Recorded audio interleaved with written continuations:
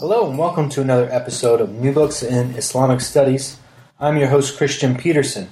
For each program, we choose a new book that's especially interesting, and we chat with the author of that book. For this program, I had the pleasure of speaking with Paul O'Connor about his great new book, Islam in Hong Kong, Muslims and Everyday Life in China's World City, which was published with University of Hong Kong Press in 2012.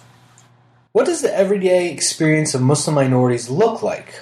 We have often heard about what Muslims deal with in the West, but what about Muslim minorities in the East? This was one of the questions Paul O'Connor wanted to explore in this new book. O'Connor provides an ethnography of everyday life for the various Muslim communities in this modern city. He outlines institutions and organizations in the religious landscape of permanent Muslim minority communities.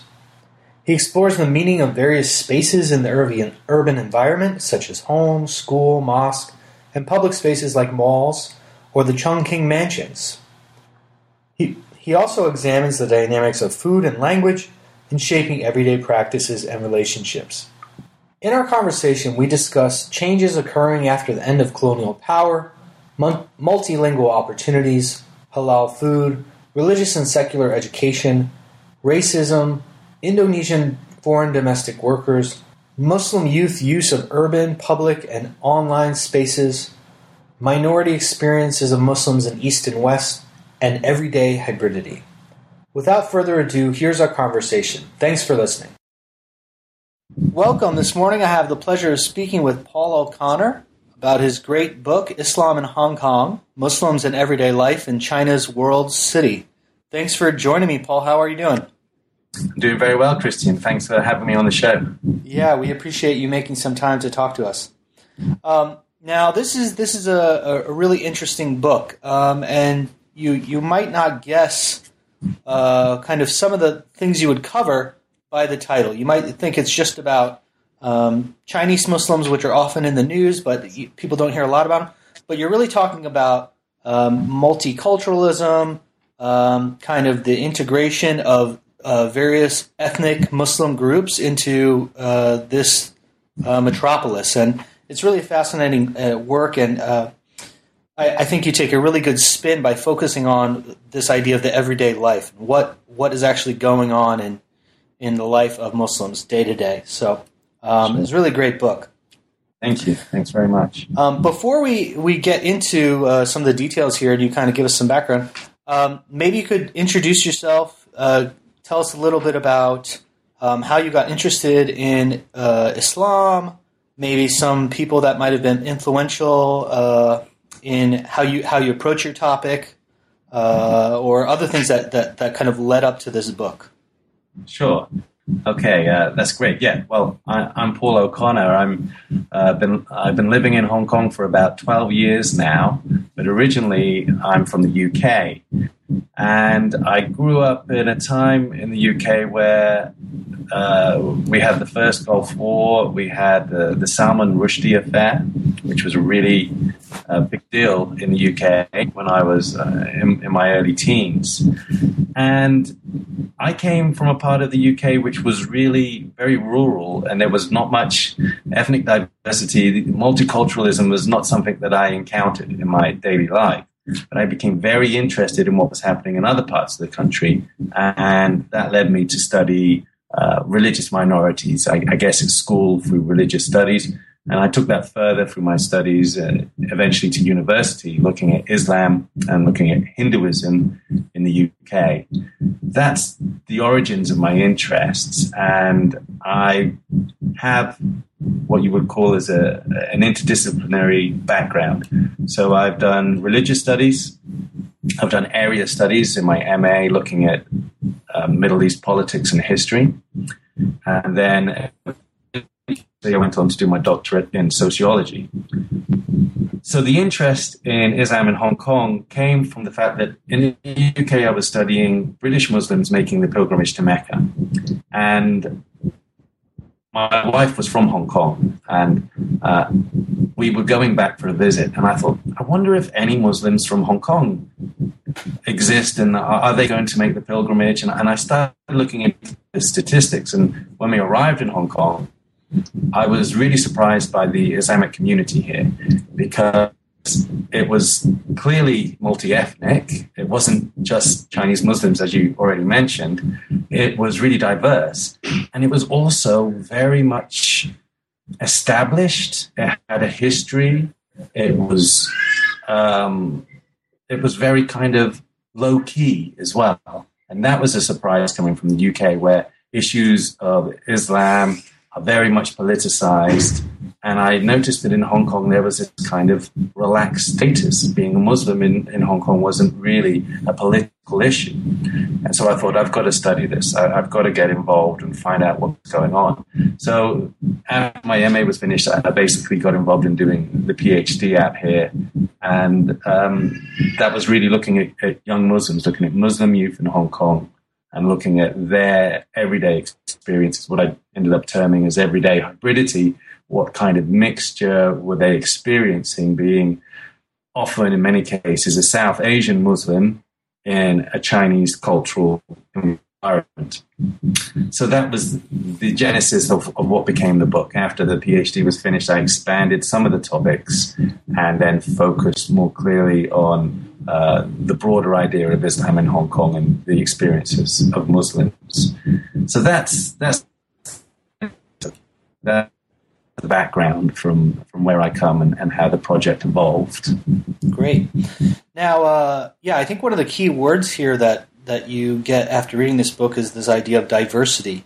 I'm wondering if you could kind of give us a snapshot. What does the Muslim community look like in Hong Kong? Sure. Okay, so we're looking at Hong Kong as having a population of around 7 million people. And Muslims make up about 2% of the population, looking at about 250,000 Muslims currently living, working in the territory. And of that 250,000, we have about 160,000, which fluctuates year on year, who are actually Indonesian foreign domestic workers. These are the largest proportions of Muslims in Hong Kong. And they are actually a transient population because they are here to help with domestic chores, helping families so they can go out and work, looking after children, looking after elderly people. And they may be here for 2-year contract up to something like 10 years, depending on what kind of a deal they get.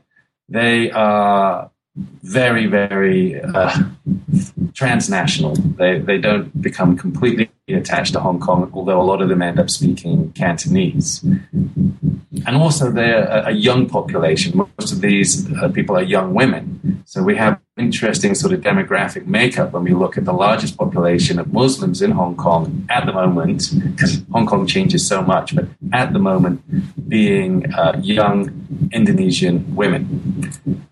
This is contrasted then by another large group being the Chinese Muslims, accounting for about 30,000 Muslims, the population being about 30,000. They are a more established community, but they're also a lot less visible. They, being ethnically Chinese, they can choose to show their Muslim identity when they actually visit the mosque or if they're wearing the headscarf, but ultimately they're a much more invisible side of Islam in Hong Kong. And they also tend to be, they have different focus. So they tend to look at being Muslim more important in their later life, following religion being more important in their later lives. That's contrasted with our other large visible group of South Asian Muslims who number around somewhere between sort of 15,000 to 20,000. And that's kind of an ambiguous statistic because of the way the Hong Kong government does its data and population. But we reckon there's probably up to 20,000 South Asian Muslims, if not more, in Hong Kong. A lot of these are Pakistani. And they have a much more visible presence in being ethnically different, also being largely visible as a male population in terms of the work that you see them doing around the territory, in terms of doing a lot of work as security guards or road workers, having a lot of people involved in menial work. There's quite a visible presence of South Asian Muslims in those areas. I go into some of the history of that in the book, looking at how that evolved. And also there are younger populations, so there's a lot of South Asian Muslims who are in school, who are going to the mosque while they're in their teens and going to Islamic kindergarten. So there's a very different dynamic across these different groups. And those are the key groups. And on top of that, have a variety of other dynamics going on with expatriate Muslims coming from the Middle East, or we have Malaysian populations, we have even local Hong Kong Chinese that are now getting interested in this and converting. So there's a lot of different dynamics going on, and it makes a very interesting subject to observe and study. And that's partly why I became so enthralled in doing this, is setting up a very different idea of Islamic community to what we're observing in the West. And as you noted as well, the situation with Muslims in China has a very different image in academia and also in the media. So Islam in Hong Kong doesn't fit in either perspective. The Muslims here aren't having the same kind of experience that they would have in the UK, or in America, or in Australia, those kinds of areas in Europe. But they're also not having similar experience to Muslims in China. We have a real mix, a kind of a liminality. They're in between these two worlds, and they share some of the experiences, but have their type, status, and day-to-day encounter. One of the theoretical positions you take here, and you mentioned it while you were kind of introducing the book, is this idea of everyday hybridity. And you mentioned in the book later people like de Soto and some others. What exactly? How does this help you kind of frame your study? What does this concept of everyday hybridity mean to you? And how might that be useful for other people? Yeah. Okay. That's great. A great question.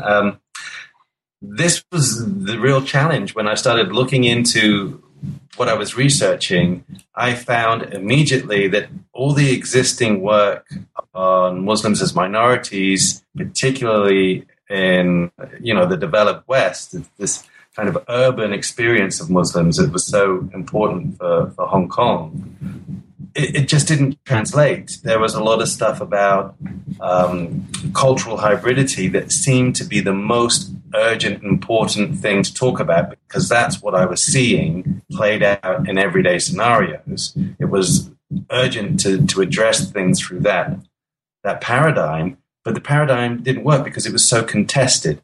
So looking at what was going on in the UK, looking at what was going on in the States, the way in which hybridity had been criticized and really torn to bits as being just a mode of thinking for the elite, that it was only really addressing celebrated fusion. It had nothing to do with the actual everyday, the more mundane examples of cultural mix. And so I was really trying to grapple with this idea that hybridity is relevant in my situation to what I'm looking at, but a lot of what exists about on hybridity doesn't include Muslims per se. It doesn't really look at issues of everyday encounter, of language, of dealing with food.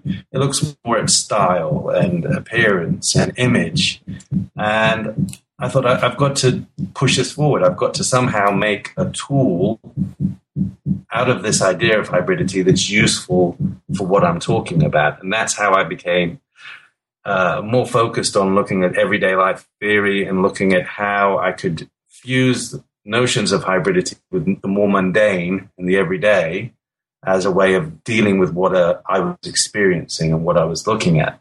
So that's how I engage with everyday hybridity. What everyday hybridity means to me is the very simple idea of how people cope with difference and how they use difference in very pragmatic ways. how we think of people being diverse sometimes is a sort of political celebration. The idea of a multicultural sort of festivity which we can all share and be happy about, and deal with each other's differences is very nice in one sense, but the practicalities are that people have to deal with really quite boring, everyday factors. The quotidian aspect of dealing with difference isn't always a celebration. It isn't always nice. It doesn't actually mean that it's bad either. It's just there's a pragmatism that's involved. And I tried to really capture that and harness that for this book, looking at not so much what were the religious activities involved in being a Muslim in Hong Kong, but what were the actual social and cultural challenges and obstacles, and also the ethos of being a Muslim in Hong Kong. And that's how everyday hybridity fits for me. Now, I don't think we need to go into great detail. You lay out kind of a history of Muslims in Hong Kong for us, especially after talking about this idea of everyday hybridity. And I think it might be more interesting to kind of focus on what's going on today. But perhaps you could kind of just give us a bird's eye view of the landscape of in that history. You talk about some important institutions, some important organizations that are still around and still very important in the everyday life of Muslims. So could you talk a little bit about these places and groups that reflect in the everyday life of Muslims? Sure. Yeah. When we take a look at the history of Islam in Hong Kong, one of the things that people first find of interest is the fact that the modern history of Hong Kong, the colonial history of Hong Kong, is also the beginning of the Islamic history in Hong Kong. Even though it was quite possible that Chinese Muslims came and visited and traded and even worked in Hong Kong prior to the 1840s, there was no real Islamic presence here. But as the British arrived, Muslims as soldiers, as part of the British colonial enterprise, as merchants, as sailors, they arrived with the whole mechanism. By the 1850s, it became apparent that there was a need for some Islamic organization and infrastructure to help Muslims deal with, again, the everyday issues of dealing with the dead, having a place to worship. And then we see the beginnings of the Islamic trustees, and they became the key group, and still are the key group today, that oversees the cemeteries in Hong Kong, that oversees the mosques. And when the government has to liaise with the Muslim community, they go through the trustees of the Islamic Community Fund. And the government also gave land to the Islamic community in the 1850s to build mosques on Hong Kong Island. We have one in Wan Chai in the center area, and also near two areas where there were prisons, where there was a large contingent of Muslim prison guards. And again, over on Kowloon side, we also see that land was given right next to where soldiers actually had their recreation, where they had their barracks, and that continues to be a very key area today, where we see the Kowloon Mosque, and it has a lot of South Asian businesses nearby as well.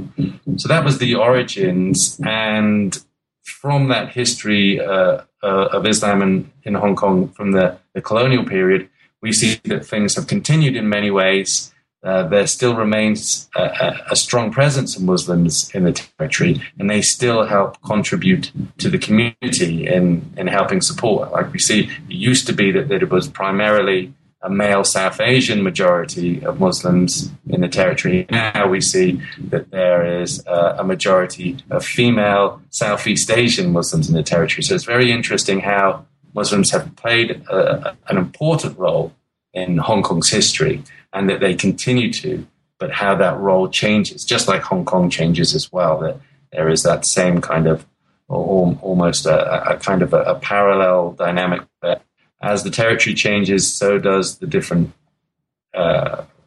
profile and importance and role of the Islamic community here. So in the first section of the book, I look at that. I look at the history of Islam, and then I bring it up to date, looking at the transformations, looking at some of the key issues over the last 10 years in which we see the changes in the Islamic population, particularly the rise in Indonesian foreign domestic workers after the SARS crisis in 2003. Also look at some of the political issues, the demonstrations that followed the Danish cartoons in 2006, and there was an international outcry there about the publication of the Danish cartoons. And also I speak about Chungking Mansions, which is a notorious place in Hong Kong for people who have passed through as backpackers, and how that particular building is associated not just with Muslims, but it's associated with foreigners, with ethnic minorities, and also perhaps with a little bit of danger as well. So I look at those foundations, the image that we have of Muslims in Hong Kong, where the history comes from, and where it's going. And that's really the very first part of the book, how we set that up. And then we go on to look more at the actual religious practice and the issues of everyday life as well. Yeah, and I really appreciate how you focus on Muslim youth, which you kind of alluded to this in the beginning. In Islamic studies, usually we focus on kind of the elites or texts, right? So this gives us a really interesting perspective on what Muslim life is like. One of the first kind of topics you tackle is you call it learning to be Muslim. Could you explain what this entails for Muslim youth? And you talk about various locations, how this happens in the home, how this happens at school, at the mosque. Can you kind of take us through kind of the everyday life in these various spots of how people are learning to be Muslim? Yeah, this seemed to be an essential thing to broach, because we're looking at largely a group of Muslims that are born and raised in Hong Kong that are not in an Islamic culture. And I wanted to express some of the ways in which these young Muslims actually learn about their religion, and they learn to become Muslim in a climate that is, as westernized Chinese environment, basically. And I think a lot of people will actually find this section that it actually is quite a good mirror of what you might find about Muslims living in minority in the West. There is the same kind of situation in which Muslim youth will learn about Islam not so much from the community, but from their parents, first of all, looking at how Islam is practiced in the home and following some of those examples. And then around the age of 7, actually going to the mosque and starting to actually learn how to read the Quran. And of course, in Hong Kong, there's only 5 main mosques, even though there are a number of small madrasas in the new territories now. So there are a number of different places where these young kids can go to learn about the Quran, and they tend to do that after school. This is very interesting because once they get to school, their religious knowledge or their religious education, it pretty much becomes zero unless they're going to an actual religious school. There's only a handful of Islamic kindergartens. A lot of kids are going to schools in which they might have a Christian background or perhaps even a Buddhist background. So their religious education tends to be skewed in one direction. So beyond the mosque or beyond the madrasa, they are learning very little about Islam in their daily life. They don't seem to have the same kind of knowledge. There isn't a multicultural religious education in many of the schools in Hong Kong. So their religious education is confined to learning how to read the Quran and attending the mosque after school or attending the madrasa after school for a number of years until they have fulfilled their obligation to actually learn the Quran and to read all of the Quran. And of course, for a lot of South Asian girls, that's the entire span of their religious education. And it ceases as soon as they've completed the Quran. Many of the Pakistani young men in Hong Kong will continue to go on to the mosque after they've completed the Quran and try and attain the title of Hafiz. And that is quite an interesting dynamic here, because you only really see that amongst the Pakistani population. You certainly don't see Chinese Muslims doing that. And also there's very, very few Chinese Muslims that will attend the madrasas. The focus being for a lot of Chinese Muslims that school is more important than learning the Quran. As I mentioned earlier, the religion is something that becomes more important later in life. So we have very different experiences between these different communities. And of course, for the Indonesians, they learn to be Muslim in Hong Kong in a different way as well. So they've already had their schooling back in Indonesia, but when they come to Hong Kong, a lot of them find that they have more access to their Islamic identity, as often is the case when people move beyond their Islamic culture, their background. It suddenly becomes more important, or the volume is turned up. And because of the compressed space of Hong Kong, it's very easy for the Indonesian women to access the mosque together and to meet friends. So there's a combination, a tie between their social network and the ease of attending the mosque, and also the number of free facilities to enable them to learn more about Islam is really quite important for them. It gives them an extra dynamic. So a lot of the Indonesian women that I spoke to, they also learned to be Muslim more, or they considered themselves that they had learned more and become a better Muslim since being in Hong Kong in this secular Chinese society than they had in Indonesia. So that's very interesting how that process of learning to be Muslim extends across the young people, and how it's part of something that they have to focus on intentionally. They're not going to learn about Islam unless they focus on this and actually they go to the mosque, they go to the madrasa, because there is a lack of Islamic education or religious education in the schools that the majority of these youth will attend.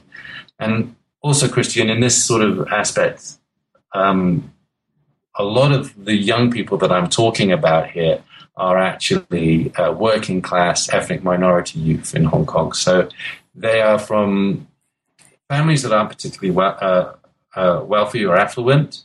Often for a Pakistani family, they have one father who is doing work outside of the home and the mother remains the housewife. And often that father is doing menial work. So they're earning a very low wage, supporting the family, perhaps being a security guard or working as a road worker. And so they have a very different experience to some of the expatriate communities, which have got an awful lot of disposable income to pursue education, to actually also fund their children and going to good schools and going on to higher education. The access that's available to a lot of the ethnic minority youth in Hong Kong is English language education. Even though we are in a Chinese city, the colonial throwback, the culture has been that ethnic minorities, if they arrive in Hong Kong, they are streamed into an English language school rather than a Chinese-speaking school. And you can imagine that if you are born and raised in Hong Kong, and your family is Pakistani, for example, you speak Urdu at home, you're educated in English at school, but you're going to also, hopefully, because a lot of the families have aspirations to stay in Hong Kong, they regard themselves as Hong Kong people, there is a real limit to how much a South Asian can contribute to Hong Kong society only speaking English, only being educated in English. There needs to be a greater focus on a lot of these youth being able to access Chinese curriculum. So that's some of the tension there that I speak about, and I speak about that in a later chapter. But what is interesting in terms of the education is the Chinese Islamic secondary school that is available in one area of Hong Kong Island, and students that do attend that, as I speak about in this chapter, they develop a very different understanding of their Islamic identity because they're taught about Islam at the school. In many cases, they are, again, Pakistani children being taught by Chinese Muslim teachers in this school about Islam. And they are quite savvy in distinguishing the Islam that's presented to them from their parents and their cultural background as a Pakistani, and Islam that's presented from a Chinese perspective, and they become very interested in actually trying to pull out what is essential about Islam, what is the truth about Islam, because they're aware of these different cultural practices that are contradicting each other in many cases. The way in which we pray, the way in which we dress, for example, a lot of the young girls were talking about how it's confusing between home and school because there's no correlation. And so they actually become far more educated in Islam by having to deal with some of these contradictions and ambiguities, which is really quite interesting. Now, as far as everyday practice, one of the ways you kind of frame this is you talk about daily life consisting of an ensemble of procedures, and through these everyday practices, Muslims are navigating through ideas of sameness and ideas of difference within the various communities they interact with. Could you talk a little bit about how everyday practice plays out in this way? Yeah, this chapter was really a key way of just highlighting the diversity of Muslim youth, particularly in how they actually follow Islam, how they regard themselves as being a good Muslim, even though they might not do everything that other people expect them to do. So they have to deal with wanting to pray. Some individuals want to pray 5 times a day, but the practicalities of their schoolwork, practicalities of what they can achieve in Hong Kong and how their daily lives are organized around traveling to school and being in particular lessons mean that they can't do everything that they want to do. But at the same time, we look at the ways in which other people would choose to practice and justify that it's not too important for them, that they can get away with not following the same sorts of rules because they're not in Pakistan, they're in Hong Kong, and things are different here. In this chapter, I look at daily prayers, I look at how Muslims actually justify what they do in terms of practicing, how often they will pray, how important they regard themselves, regard it to be to pray how many times a day. And then I also look at Ramadan and looking at fasting during Ramadan and how that is organized and how there are contradictions about what they might try and achieve, how parents will ask the children not to fast because it's too hard, it's too hot in Hong Kong, it's too humid, that they need to try and keep their energies. And also one particularly interesting comment was given by a 17-year-old young man who talked about his challenges being in Ramadan, the fact that Hong Kong is not a Muslim city, and so he had to deal with not so much the challenges of going without food, but he found that when he was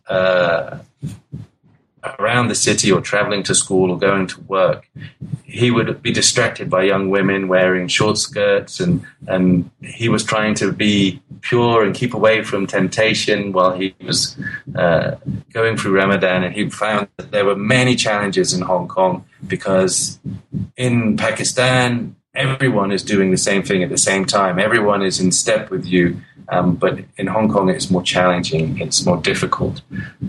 So there are a number of different ways in which that is played out from the experiences of young people, encouraged to be praying by their parents, and also celebrations, looking at Eid and how the Pakistani celebration of Chandrat Moon, the moon night, is performed in a much more low-key way here in Hong Kong by Pakistani families at the same time.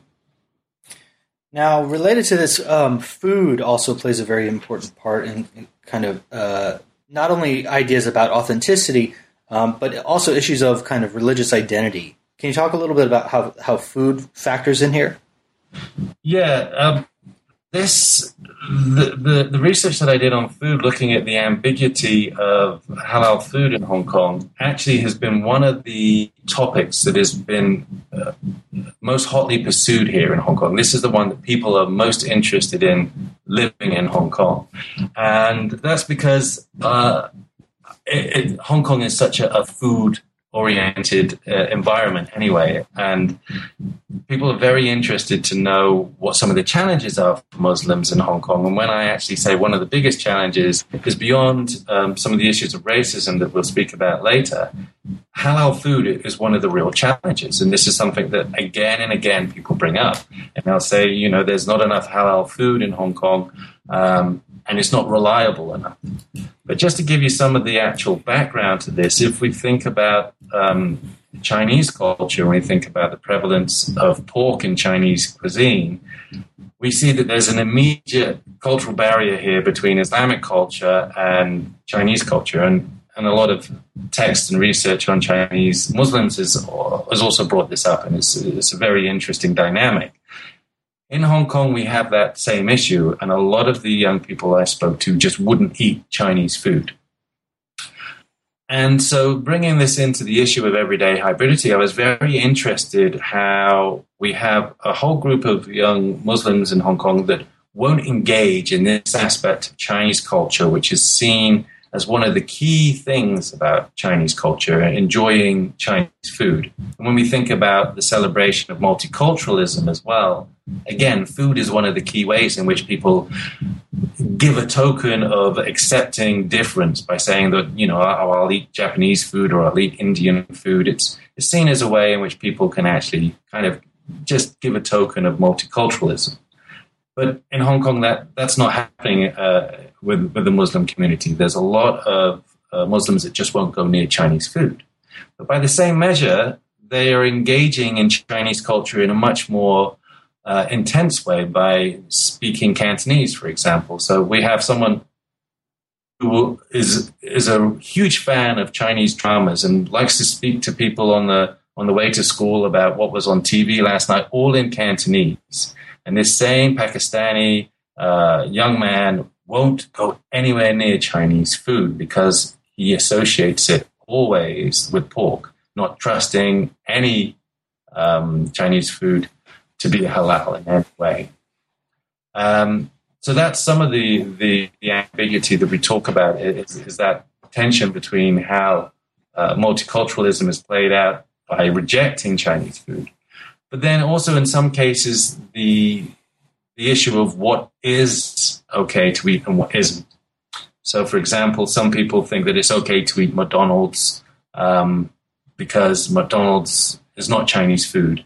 But then other people say, well, some of the food in McDonald's is haram because it's cooked in oil that, other meat products are cooked in oil. So there's a lot of unclear ambiguity about this, and I contrast that with Singapore. McDonald's in Singapore has halal certification. We don't have that in Hong Kong. The only body that can give out halal certification in Hong Kong is the Islamic trustees, and there's only a limited amount of interest from the local community for what businesses want to go for halal certification. We also talk about a popular street snack, dim sum, called sumai, fish sumai, which a lot of kids will buy on the way home from school because it's cheap and easy and tasty, and it's also fish. So Muslims actually feel that this is okay, this is halal, it's fish, there's no problem with it. But as we go on to talk about in the chapter, there's this murmur of concern that some of the sumai actually has pork oil in it. And if it has pork oil, then it's clearly not halal. So Muslims have to navigate this food culture in Hong Kong, which is very unclear in many cases, what is safe to eat and what isn't safe to eat. Even on festive occasions like the Mid-Autumn Festival, which a lot of Muslims will enjoy celebrating this Chinese festival with friends, eating mooncakes, for example. Mooncakes, some of them are regarded as being halal and some of them aren't. And it's very interesting. There isn't any clear area. There's no clear situation in which people can actually say, this is obviously halal and this obviously isn't. There's a lot of crossover and speculation and concern.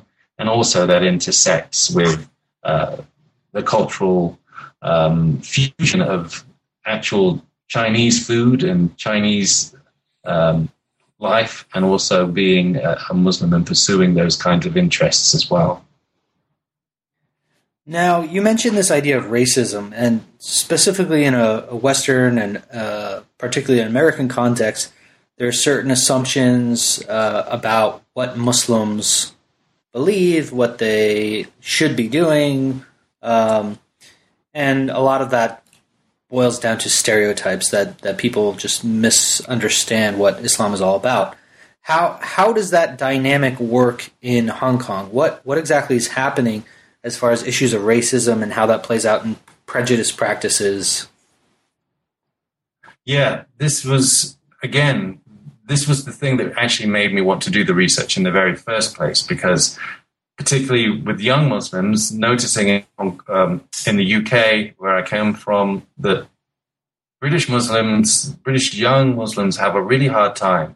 They are already have a stigma, and that isn't so much about race, or it's actually very little to do with race. It's a lot to do with the prejudice towards Islam, or Islamophobia, as it is termed. There is an out and outright concern from the West about what Islam stands for, the ideology, the motivations, the militancy, everything that is associated with the Islam is something that makes people uncomfortable, particularly in the West. There's a lot of that association. In Hong Kong, that is absent. That doesn't exist. And that seems to be for a number of different reasons. We see that, the West has a Christian cultural heritage, whilst China doesn't. And Hong Kong has always had a very open attitude to religions, in which we have a secular society in which all religions are allowed to practice and prosper, but there is no actual hedging of one particular religion with the overarching organization of the government and legislation. So in that respect, Hong Kong is very free and open, but also there's really a lack of prejudice towards religion and religious beliefs in Hong Kong. And that's not just Islam, that's across the board. And that's partly to do with how we look at Chinese religion as well, how we look at the beliefs of Chinese superstitions, as some people will term them. The religious background there has always been fairly inclusive, where it's not so much about what you believe, it's about actually taking part in the community and joining in with celebrations. So the idea of there being a prejudice towards Islam doesn't make sense. People are allowed to pray and believe what they want to believe. It's their actual participation in society and in culture that seems to be more key. And so a lot of the prejudice that we see in Hong Kong is focused only on ethnicity, on race. There might be the odd sort of situation where someone will say, you shouldn't be wearing a headscarf, it's too hot. But that doesn't have that same sort of antagonism in which we see, particularly post 9/11, when we see in America people having their headscarves ripped off in the street, and recently in the UK with the Woolwich murder, people being attacked in the street for being visibly Muslim. There is far more of a benign curiosity about the dress of a Muslim, and racism exists very much so in terms of skin color basis in Hong Kong, and is focal on the situation in which the darker your skin, the more sort of poor you're regarded as being, coming from an undeveloped part of the world and not having wealth. And of course, wealth and status is very important in Hong Kong. So if you come from an educated place and if you've got lots of money, you're given a lot of face. But if you come from a place where you don't have very much money and it isn't developed, it's backward, as many Chinese will regard other parts of the world as being, sort of India and Africa, then there is that immediate prejudice towards skin color. So in many senses, what we have in Hong Kong is a reversal of what the West is working towards, particularly when I come from the UK, where a lot of issues of race have been somewhat normalized and issues of cultural difference have been inflated, particularly when we look at Islam. It's far more of an issue being a Muslim in Hong Kong than, particularly being a Muslim woman, than in many other situations that we have currently. Now, one of the last chapters, you focus on various types of space, and I really like this chapter because it draws out kind of issues that aren't often dealt with in Islamic studies. One of the areas you talk about is urban public spaces. Could you talk about how Muslims use these, why they're important for them? Yeah.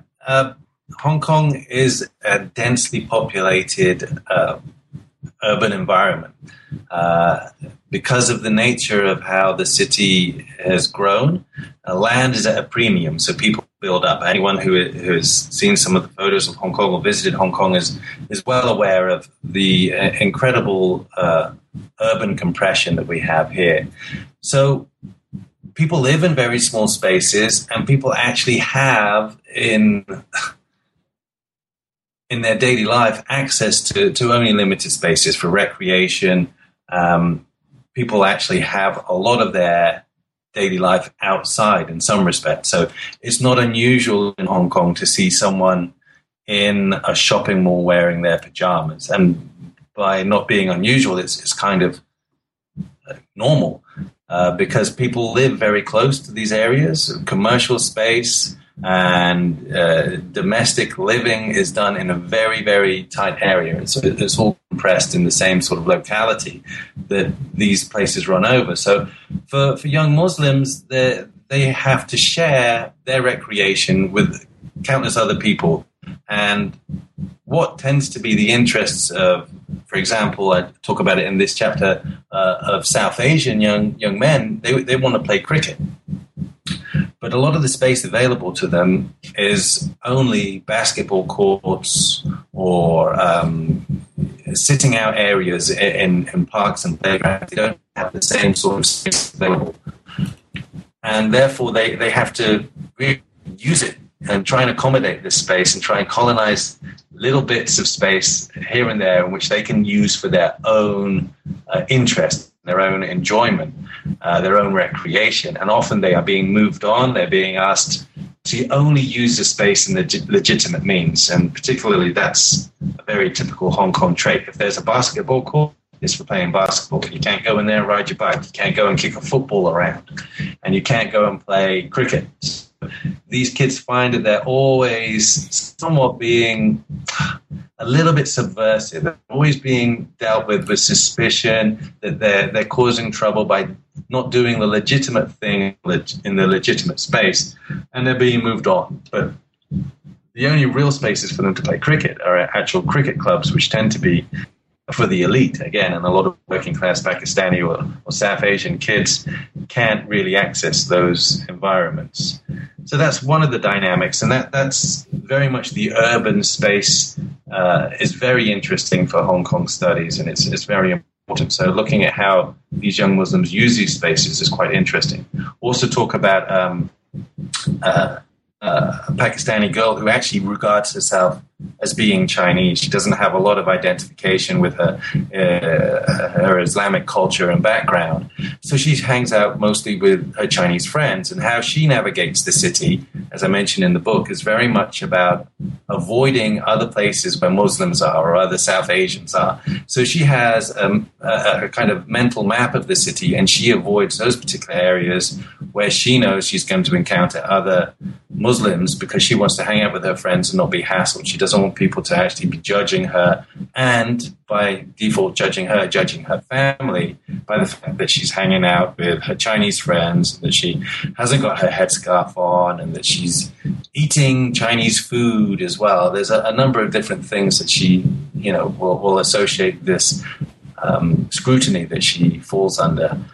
But then for a lot of her peers, a lot of the other Pakistani girls, they have a very limited spatial range. They're not allowed to go out after school. They're only allowed to be at home, do their homework, and have friends, cousins come round. And what I talk about in this chapter that was a very interesting thing to start looking into is their use of social media as well, how they could go home and they could go on Facebook and they could socialize and potentially be open to a lot of other things that they wouldn't be if they were hanging out in the local playground or the park.